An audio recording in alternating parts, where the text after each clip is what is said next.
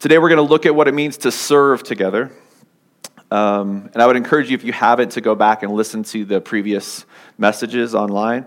They're all connecting together. They all build on one another, and they all give us a bigger picture of what our identity as the church is. And today we're going to look at more of that. As we've considered the past few weeks, just as a review and just reminding ourselves, this is our identity, that this morning we are gathered as the church. We didn't come to church. This building and the address we're in just houses us as we gather, the church. We are the church. Last week, Dan reminded us that we don't come together to worship, but we come together as worshipers. This past week, we were scattered out into our little circles, scattered worshipers in the world, pockets and corners of our workplaces and our neighborhoods.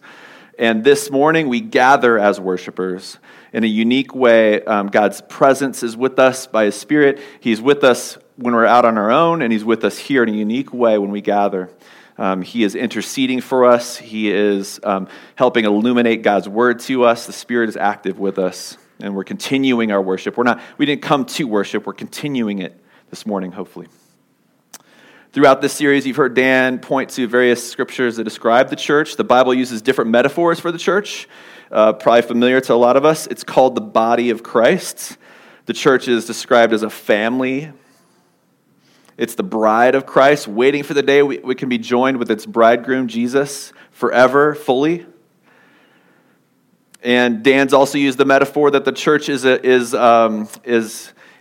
an embassy in a foreign land. We are in a foreign land. We are sojourners through here, and God has put us here in this foreign land as ambassadors and an embassy that we might represent Him. It's another picture that Dan has brought up. And we've used many metaphors for the church before, like it's an outpost, it's a warship, it's a battleship, not a cruise ship. And there's a lot of different metaphors we can use. This morning I want to insert two more that the Bible talks about into the church. Two more metaphors the Scripture uses that I think speak right into this topic of serving together. And Heidi she read a couple passages, and maybe you heard them in there. And we're going to actually see them from cover to cover. I want to look at them as with the purpose of seeing how they inform why and how we serve in the church. And most importantly, who we are serving. So we're going to go over a lot of Scripture, cover to cover, looking at these two metaphors for the church that we just heard. Did you hear them? Did you hear them?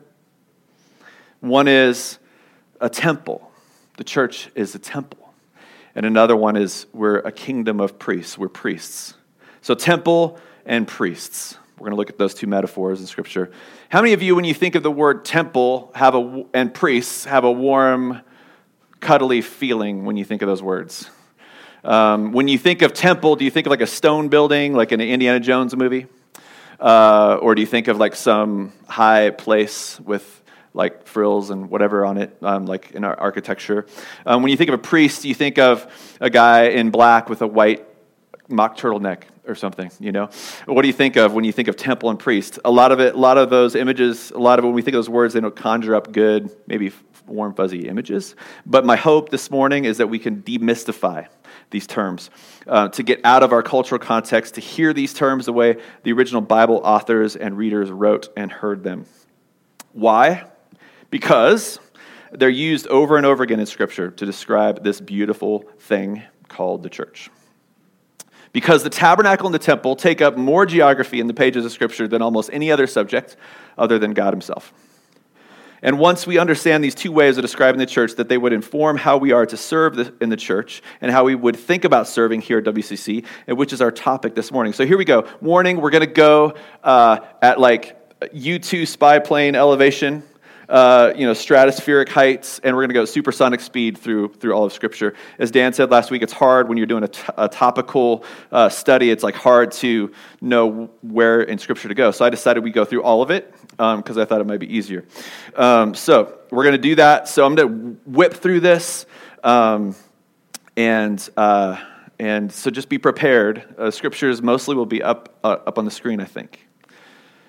So don't feel like you'll get sparks on your thumbs trying to follow through the Bible. So don't worry about it. They'll be up on the screen. So First, let's define our terms. A temple in the Bible is simply a place where God's space and our space is the same space. It's one way to say it. Where God meets man and man meets God. It's where God makes his dwelling place, and it's where man has access to God. That's the simplest way to break it down. A priest in the Bible is someone who represents God to man and man to God. He's a mediator. A priest's role was to guard and protect, to guide and to judge. Guard, protect, guide, and judge. That's the simplest way to think of it. And it's meant to be a beautiful picture, not a scary one or a cold one, regardless of our culture or context here. Then there's this added adjective. Did you hear it? Royal priesthood. A kingdom of priests. What does that mean? A royal priest in the Bible does not just have priestly duties, guarding, protecting, judging, but kingly ones as well. Ruling, multiplying, and expanding territory. The idea that there would be no separation of these roles, that the same people can do both. There's a priest king and a king priest. They could do the same thing. That was God's original intent for his people. We'll see that as we unfold Scripture together. Wherever we see one, we see the other. Temples and priests go together. And we also see three things over and over again when we look at them together. We're going to see, number one, God's presence. Number two, we're going to see God's people. And number three, God's purposes. So, if you're a note taker, here's an outline of what we're going to do. Number one, at every temple/priest stop along the way from Genesis to the New Testament church, we're going to look for A, God's presence, B, God's people, and C, God's purposes. His presence, his people, and his purposes. And then number two, then based on all that, we're going to remember A, who we're serving, B, why we're to serve, and C, how we are to serve. I don't know why I did 1, 2, 3 when it was ABC, but anyway. Number three, we're going to look forward to where it's all heading. Okay? That's kind of the outline. So I know I'm going quick, but yeah, you can always listen to this online if you missed something, if it was worth listening to. First stop, Genesis 1-3. The first stop on our journey, Genesis 1-3. So you can turn there if you want, really quick. But God's presence in Eden. We're going to look at God's presence in the Garden of Eden. The Garden of Eden is the first picture of a temple in Scripture, if you will. All the verbs in the Garden of Eden are God formed, God breathed, God put, God took, God brought, are all words indicating nearness. Genesis 2:22, God brought Eve to Adam, not sent Eve to Adam. He brought her. It's a verb of nearness. He's there, he's present, he's sharing the same space. Genesis 3:8. And they heard the sound of the Lord God walking in the garden in the cool of the day, and the man and his wife hid themselves from the presence, to hear that word, presence of the Lord God among the trees of the garden.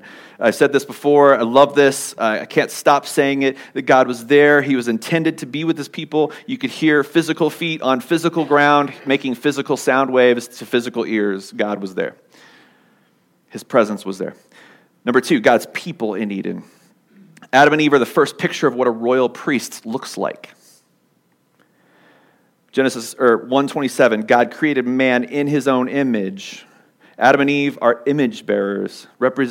As image bearers, they represent God's rule over the Garden of Eden. That's what it means to bear his image, to share in his rule over it. Look at the words subdue and dominion in verse 28. These are words that mean to rule, to use, to wield. They're royal. They're kingly words. Genesis 2:15, look at the verbs. The Lord God took the man and put him in the Garden of Eden to work it and keep it. These are priestly words. So you have royal words and you have priestly words. The words work and keep are priestly words. Work is another word for worship or service in the Bible. Keep is a word for protect or guard. And whenever these words are used together in the Old Testament, it's almost always referring to priestly service in the tabernacle or the temple. Whenever work and keep are used together in Scripture in the same context, it's almost always a priestly description. Almost always. God's purpose. So we have God's presence, God's people in Eden. Now we have God's purpose in Eden. And this is just our first stop, so just buckle up. I'm going to go faster. Genesis 1:28, be fruitful and multiply and fill the earth and subdue it. What's God's purpose here?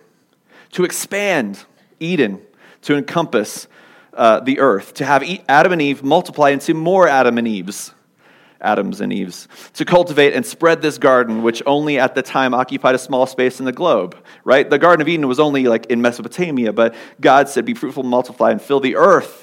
So the garden was to spread and expand over the entire globe in this kind of way, God's presence, God's people, and God's earth. That was his intent. Royalty, it expands the kingdom. That's what kings want to do. They want to expand their kingdom, to grow, grow, grow. But man, as we know, from the 3rd chapter on, from the fall, has literally been hell-bent to occupy their own space without God in it. That's where we find ourselves now in this broken world. We're born not wanting God in our space. We want to be our own king, our own God in our own space. Thank you very much. But God's not surprised. Out of all the nations of the earth, he picks one nation. He says to this nation that we didn't read this earlier, but Exodus 19:5. Now therefore, he's talking to the nation of Israel. If you will indeed obey my voice and keep my covenant, you shall be my treasured possession. Treasured possession among all the peoples, for all the earth is mine, and you shall be to me a kingdom of priests. Peter quoted this, a kingdom of priests and a holy nation. Next stop is Exodus and the tabernacle. The word tabernacle means dwelling place or tent, and God gives Moses the plans for this mobile tent of meeting, a mobile temple, if you will, so that God can be with his people and they can be with him as they wander through the wilderness on their way to the promised land, their permanent dwelling place that God promised them. The tabernacle had 3 spaces in it. In the innermost space, called the most holy place, where only the high priest could go one day a year to make atonement for the people on the Day of Atonement, there was a 5-inch thick curtain, 30 by 30 feet, 30 feet tall, 30 feet wide, that separated it, God's presence, from the rest of the nation. This most holy place from everything else. So God's presence in the tabernacle was limited to that space. And Exodus 25:8 says, and let them make me a sanctuary that I may dwell in their midst. Because of Adam and Eve's sin, there now had to be a separation from God and his people, or they would die. People burn up in God's presence, his holy presence. In this tabernacle, God can at least be present in a limited way with one people group, the Israelites. His presence is limited to the 30 by 30 by 30 cube. In the middle of this tabernacle, called the Holy of Holies, the most holy place. And it says in Exodus 25:22, there I will meet with you, and I will speak with you about all that I give you in commandment for the people of Israel. So that's where God met them. Very limited, okay? That's God's presence in the tabernacle period. God's people in the tabernacle, there are 12 tribes. Yes, I'm going fast, but I promise it'll all have a point at the end. Just hang with me. There are 12 tribes of God's chosen people, Israel. Instead of all of them being royal priests like God originally intended Adam and Eve to be, only from one tribe could the priests come, the tribe of Levi. Out of 12 tribes, only one tribe could produce priests, and only one tribe, Judah, could produce kings. God never intended that. So from Adam and Eve to Jesus, God's people never had royalty and priesthood shared in the same place until Jesus came to fulfill that. And all the history of the Old Testament, from Adam and Eve to Jesus, the royalty and the priesthood were separate. That's not God's intent for his people. Only one tribe could be priests, only one tribe could be kings. God's purpose in the tabernacle. So we had God's presence, God's people, and now we have God's purpose. Leviticus 20:26 says, you shall be holy to me. This is God's purpose here. He wants to separate them. For I, the Lord, am holy, and have separated you from the peoples that you should be mine. They're his treasured possession. It's not a cruel ownership either. It's a loving one, although they always didn't see that. So he's preserving a people for himself. Leviticus 26:9-13 says, I will turn to you and make you fruitful and multiply you and will confirm my covenant with you. This is another purpose God has for them. Note the similarity to the garden, right? Like this is the same mandate we see God give Adam. But he tells Adam, you go be fruitful and multiply. But here, because the people are sinful, because humans are broken, he says, I'm going to make you fruitful and multiply. I'm going to do it for you. It's still God's intent, though, to fill the whole earth with his people, right? Next stop, the first and second temples. David, the first real king of Israel after Saul, coming from the kingly tribe of Judah, decides that he wants to build God a house, but Yahweh God says to David, no, I'll build you one.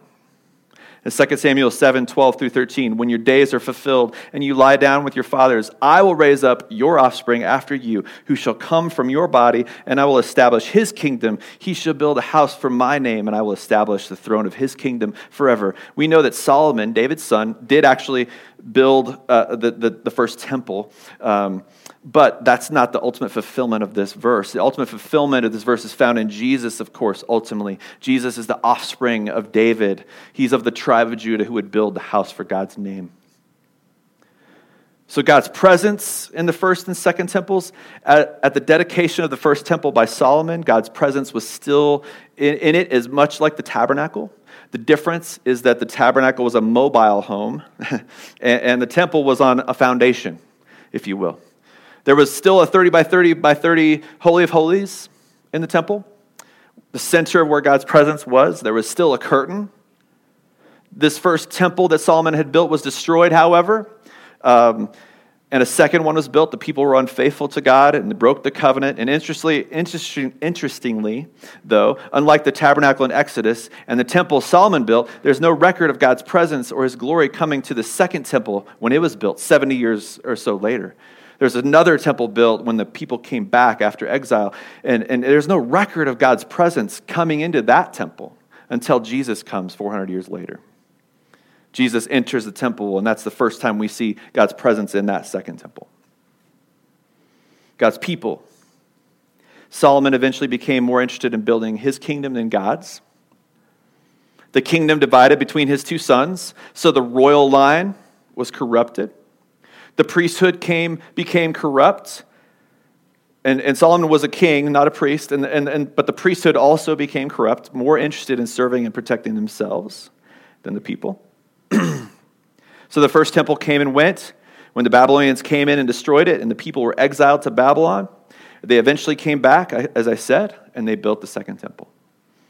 Because the people still wanted to hold on to this idea that God was their God and they were God's people. They kind of clung to the promises, but kind of didn't. And then God's purposes in the first and second temple, the same as his purpose has always been, to establish a people, a kingdom that would grow. But because of the people's wickedness, it rendered these temples pointless and empty. Next stop on our journey. We have two more. Jesus. God's presence in Jesus. John 1:14, and the Word became flesh and dwelt among us, and we have seen his glory. Just like at the tabernacle, God's glory was present and visible, so God's glory was visible and present in Jesus. Colossians 1:19, for in him all the fullness of God was pleased to dwell. When Jesus came to earth, he was the place to meet God. He was where his followers could be with God. He made his dwelling place among us. He tabernacled with us, is what that literally means. That's God's presence, and then God's people in Jesus. John 1, it says that Jesus came to his own, and his own people, the Israelites, did not receive him. In fact, they killed him, right? We know that. They killed him. The priesthood was completely corrupt. The royal line was gone, and the nation was occupied by a foreign king in Rome. So Jesus has to become the Israel that the people are not. He becomes the successful Adam where the first Adam failed. He is the ruler that Adam and all of Israel's kings failed to be.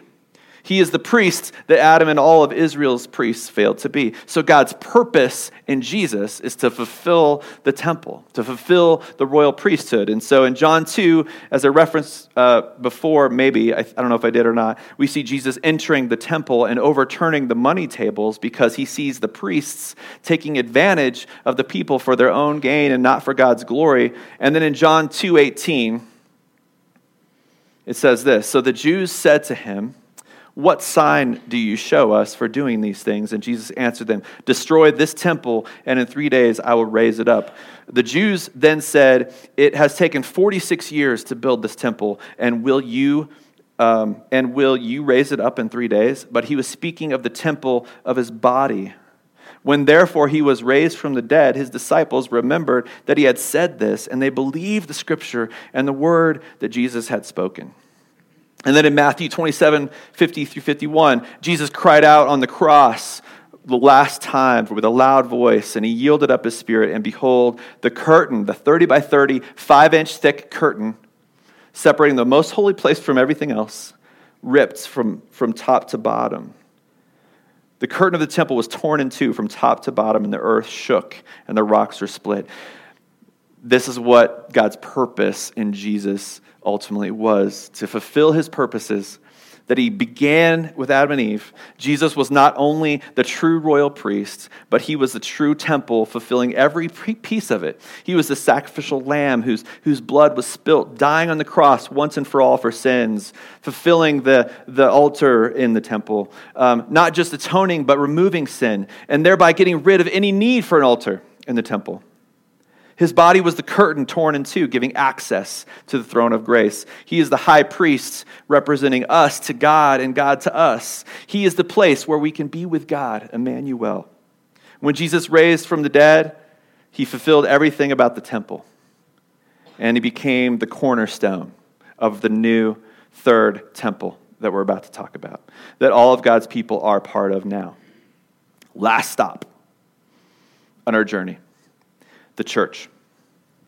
God's presence in the church. 1 Corinthians 3:16. Do you not know that you are God's temple and that God's Spirit dwells in you?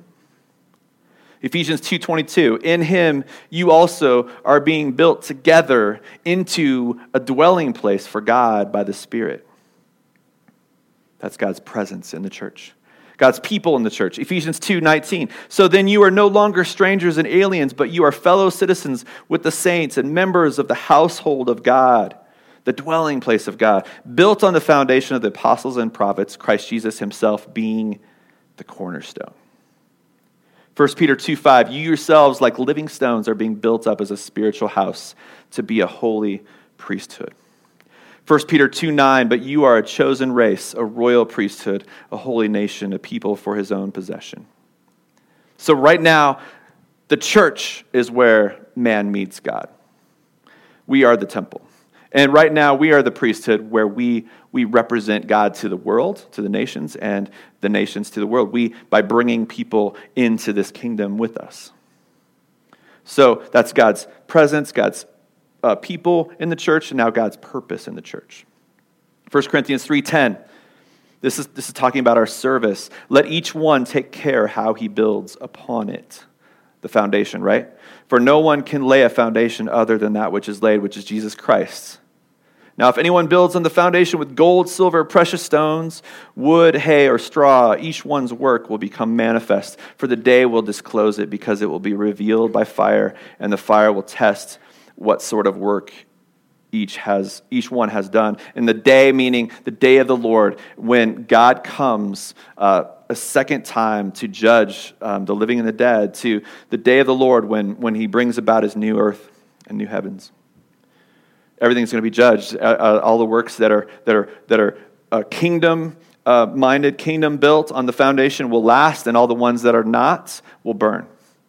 Ephesians 2:21, the whole structure being joined together grows into a holy temple. So God's purposes haven't changed at all.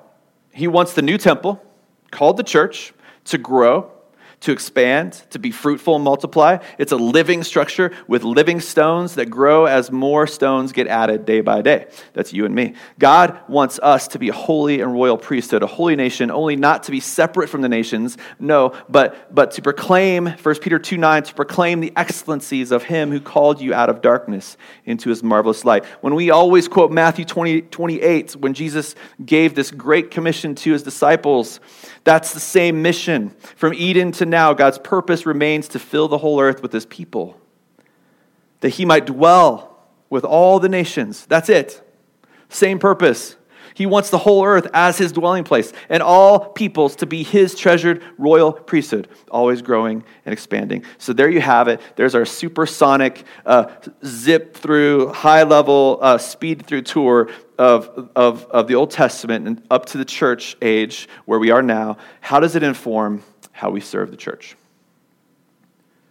Number one, who are we serving? We're serving Yahweh God, a personal God, a covenant relationship God, a God who has done everything in the course of history, everything at the expense of his own son, Jesus, to bring us to himself. A God who loves us so much that he would spend his son out, pour his son's blood out, so he can bring his purposes about to bring a nation to himself so that he might dwell with us forever. That's who we're serving, a God who cares, a God who loves, a God who would go to every length and has for us to be with him in his new creation. That's who we're serving. Why? Why are we to serve here in WCC? Why? Or why are we supposed to do this? God chose one tribe out of 12 to be the servants of the rest, the Levites. They were the priests. They were the priests of the nation. They were chosen by blood. It was their identity. They didn't volunteer. They didn't get assessed or tested.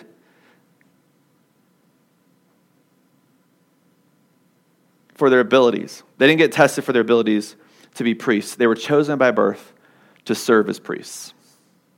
Just like the Levites, Paul and Peter call the church priests. It's part of our new creature, born-again identity. It's who we are. We were bought with the blood of Jesus, so by his blood we were chosen. Serving is what priests do. Serving is our identity. If you're a saint, if you're a believer, if you're a follower of Jesus, you are a servant. You are. It's who you are. It's not your choice, actually. It's created in you to be one. It's what marks us as people set apart for the rest of humanity. In an earthly kingdom, the kings are separate, right? Kings are separate from servants. You know, you got the king on the hill, and you got the peasants and the people. They do everything to serve him. But in God's kingdom, he wants the priests, the servants, and the rulers to be the same thing. The people who expand the kingdom are the ones who serve the most for the kingdom. That's what Jesus modeled for us. Jesus was the King of Kings, right? Was also the servant of servants. The high priest who served. He was the model royal priest. Jesus said about himself in Mark 10, "But whoever would be great among you must be your servant, and whoever would be first among you must be slave of all. For even the Son of Man," talking about himself, "came not to be served, but to serve, and to give his life for the ransom of many." Why are we to serve? Because it's our identity as royal priests in God's kingdom. And as such, we are to be about God's purposes of growing his church throughout the world. So that's why you make coffee here. That's why you change diapers here. That's why you, if you were here last night, blowing up walls. That's why you play an instrument here. So how are we to serve? We often talk about serving in our giftedness. It's one of our core pursuits. It's a really good pursuit. We want each person here to find and assess what their gifts are so that they can find a place where they can use those gifts that God gave them to serve the church, to serve his purposes for the church, to grow it, to expand. It's a great goal. It's a good thing. If you have taken biblical distinctives or are now or will next time, the last class is all about assessing your spiritual gifts. If you haven't yet, I encourage you to take that assessment through that course. It's a good thing, but it's a hard thing. It's a hard thing. We want people to serve in areas where they're gifted, We also strive to help people find out where their passions are so they can serve in those areas too. We want to find areas in which people have the capacity to serve as well. And then we also want to point people in the areas of service that have the greatest need. So we have gifting, and we have passion, and we have capacity, and we have need. I don't know about you, but in my experience, it's hard to line up all four of those things at the same time. It's hard. You may have a gifting and a passion and not the capacity to do it. You may have a gifting, but not the passion to do that gifting. That's rare, but it can happen. You may have a passion in an area, but you're not particularly gifted in it, and so on. So when one of those four things is missing, we need to be patient, humble, and obedient as servants, as royal priests in God's kingdom. Something that personally I excel in. I don't know about you. I'm really patient, I'm really humble, and I'm really obedient all the time. Yeah, no, that's hard, right? When I don't want to serve in an area I'm not passionate about. It's just like burns me out, right? So it's hard. So how can I be humble, patient, and obedient in that? So different families from the tribe of Levi also had different roles in serving in the tabernacle based on their family group. So some of them were in charge of the poles that held up the tabernacle, the tent, and some were in charge of the animal skins and the curtains covering the tent. Some did sacrifices, some were in charge of the ark. Only Moses' brothers, Aaron's sons, could touch any part of the Holy of Holies. If anybody else did, they would die. What if they weren't passionate about it? What if they weren't gifted in that area?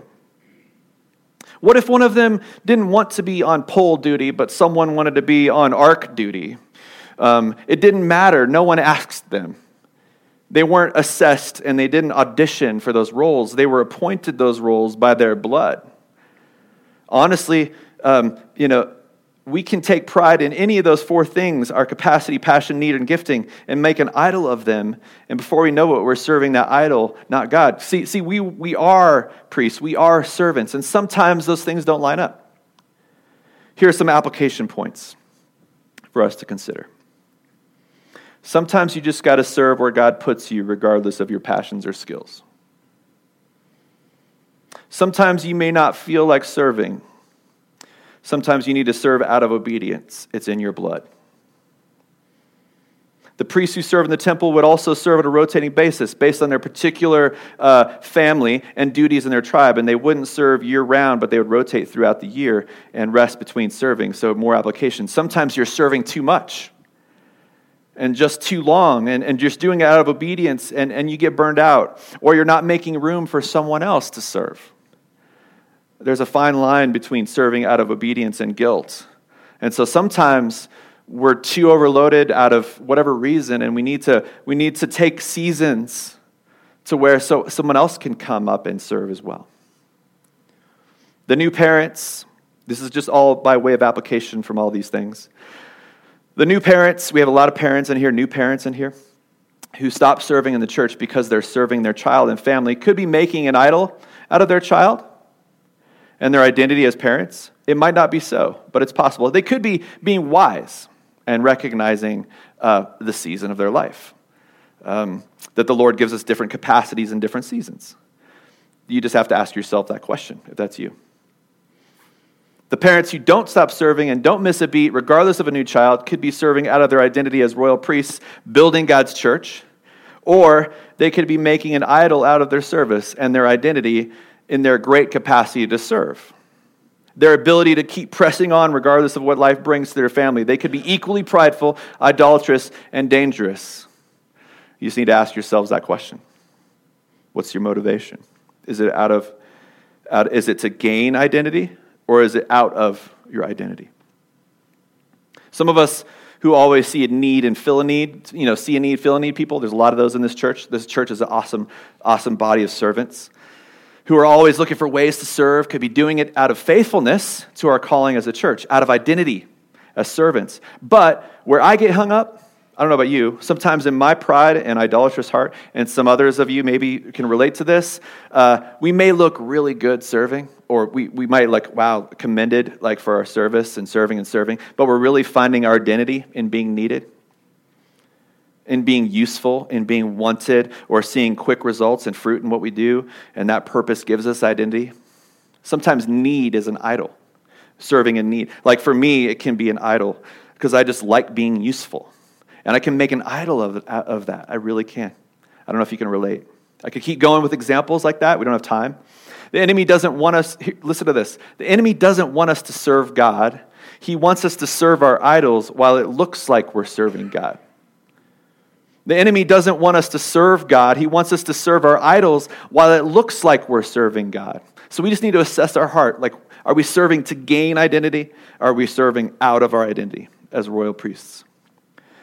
In Exodus 35, and they're building the tabernacle. I love this passage. It talks about people who are using their gifts and their abilities, and everyone's like, their hearts are into it. They're building this tabernacle. They can't wait. They're giving so many resources to it. And in one verse in Exodus 35, you can read about it later, but the people set out to build the tabernacle. And here's just a couple verses. Every skillful woman, it says, spun with her hands, and they all brought what they had spun. The tabernacle was filled with like woven like curtains everywhere. It was huge. And so many people had to work on this thing. And so every skillful woman spun with her hands. So it's talking about skill, giftingness, and using it for the building of the tabernacle. And then another verse, and I have filled him, talking about this guy named Bezalel, with the Spirit of God, with ability and intelligence, with knowledge and all craftsmanship to devise artistic designs, to work in gold, silver, and bronze, in cutting stones for setting, and in carving wood, to work in every craft. So this guy was gifted. And he used his gifts. God gave him the gifts, and he used those gifts to build a tabernacle to make it beautiful, because it was a beautiful thing. And later on, the temple was a beautiful thing, same thing. Solomon had to turn away people from giving so much to the temple. So, application point. Sometimes you have amazing gifts, but aren't using them because you're too busy in building your own kingdom. I know I can do that. Any of us can do that. Or we're too shy, or we lack the passion to do it because, frankly, we don't see how it fits in God's larger picture, God's larger purposes. We don't see how it connects. And so that's part of the purpose why I wanted to see all of Scripture, this arc of God's purpose in building his people up, so we could see where making coffee fits.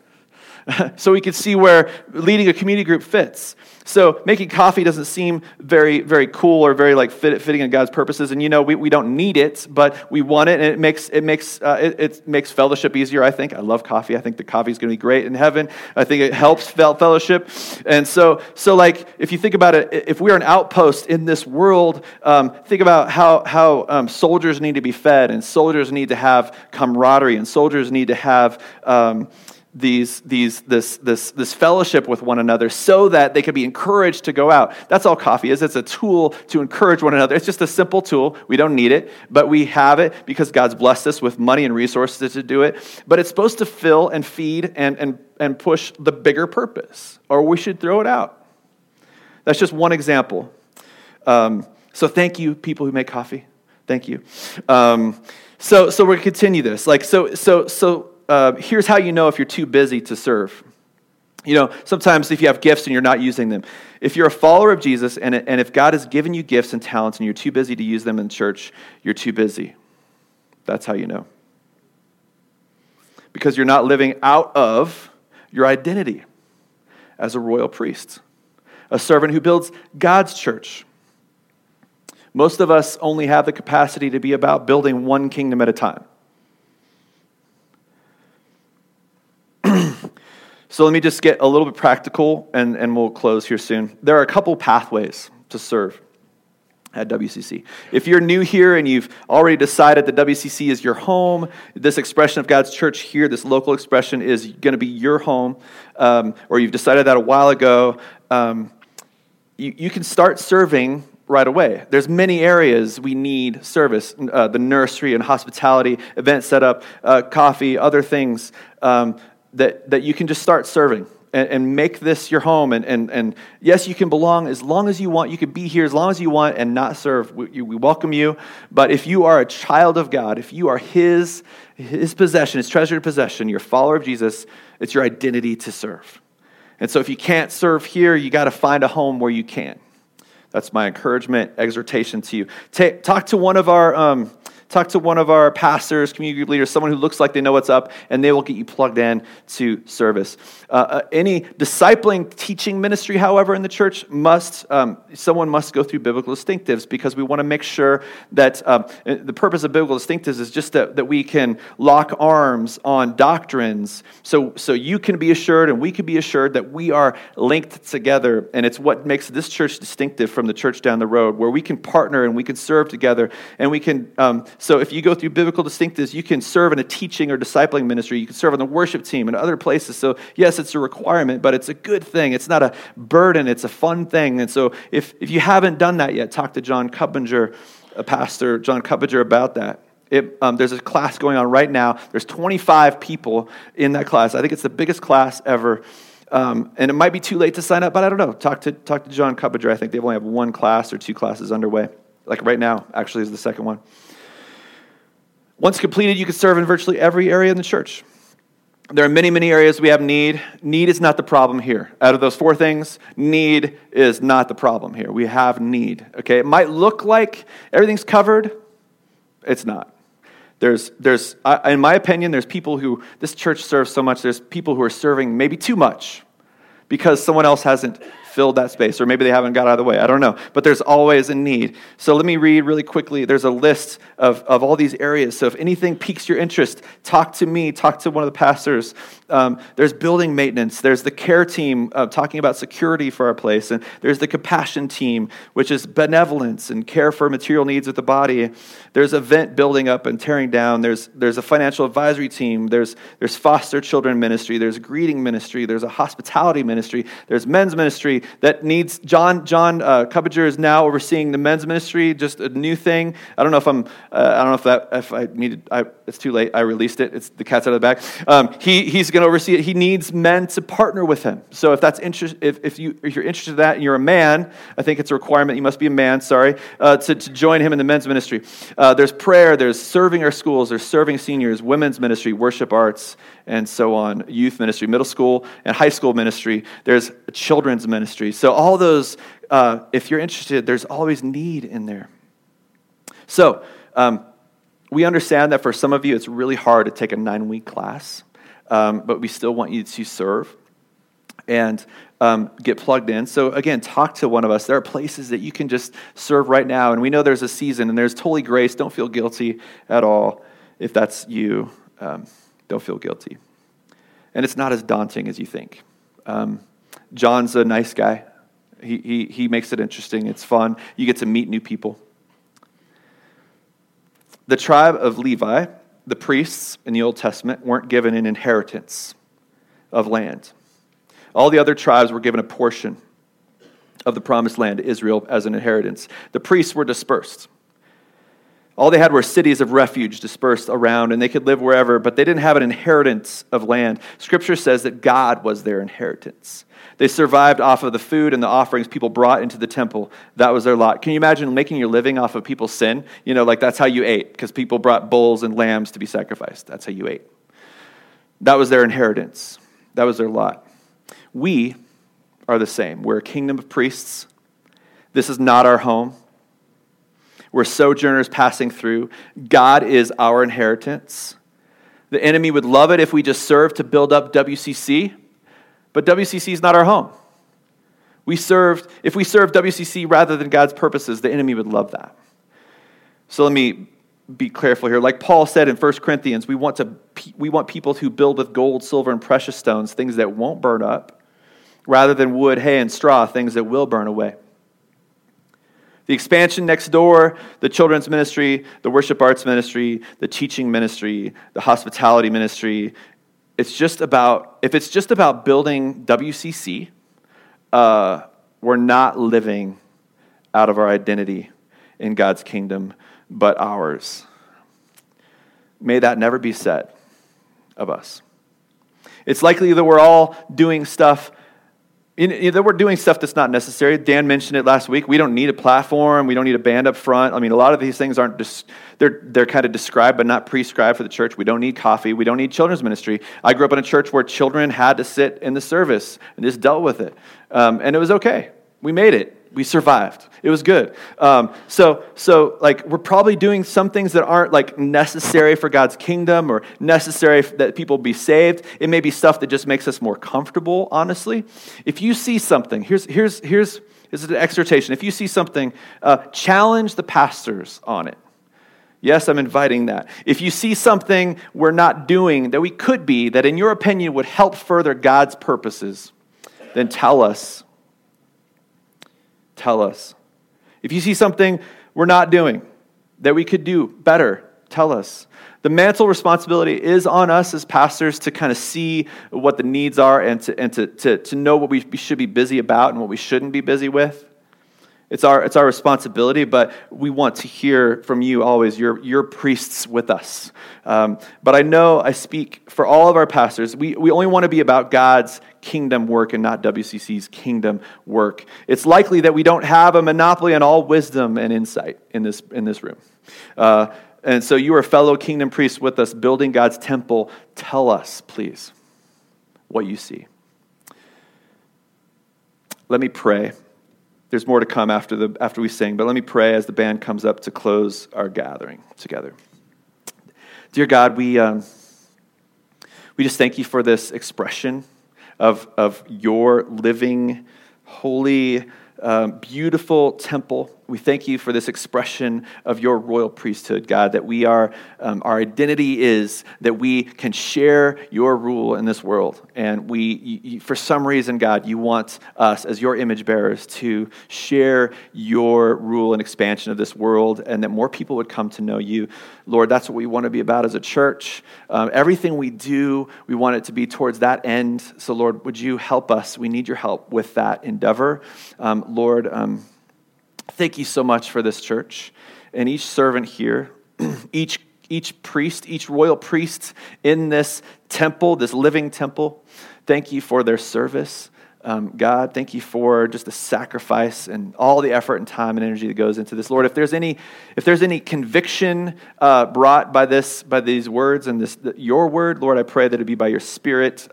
I pray that that would be the only motivation for change, not any guilt or anything that maybe I misspoke or whatever. Lord, I pray that would be true. That just by your Spirit, God, would you convict us as a church where we need to be better at about your purposes and not ours. So God, we need you for that. So go before us, and as we just close our service, Lord, we just praise you, Jesus, as our cornerstone.